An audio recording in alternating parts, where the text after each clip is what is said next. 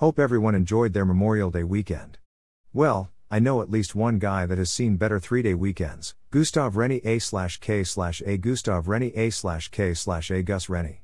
Gus apparently owns a company called Affordable Auto Protection, LLC, which was, allegedly, involved in making calls to a guy named Francois Augustin, quite the name. So Francois filed suit against OP and another company, perhaps an administrator, National Administrative Service Company, LLC, alleging receipt of illegal robocalls. OP and NAS go off and hire some small shop to defend them.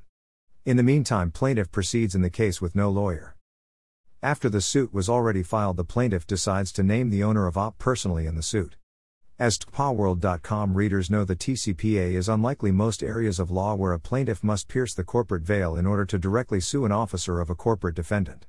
In TCPAworld, all one has to do is allege that the officer or director, or employee, personally participated in the challenged conduct to sue them personally. Terribly unfair. Terrible rule. But, that's TCPAworld for you.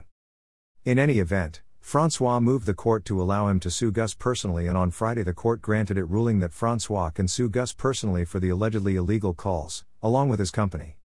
Like I said, that'll ruin your weekend. The point here is pretty clear: never forget that you can be personally sued for TCPA violations, folks. It doesn't matter if you run an LLC or other corporate entity that makes the calls. If you are involved with conduct that violates the statute, then you can be sued. It's why smart companies are moving quick to retain one of these celebrity GCs or outside counsel ahem to keep them safe. You always want to push decisions involving new consumer outreach efforts onto attorneys if you can. If your lawyers won't approve it, that's a pretty good sign you shouldn't be doing it. TCPAworld is too dangerous a place to go solo. I mean, unless you're some guy named Francois, apparently. He seems to be doing just fine. Happy Tuesday.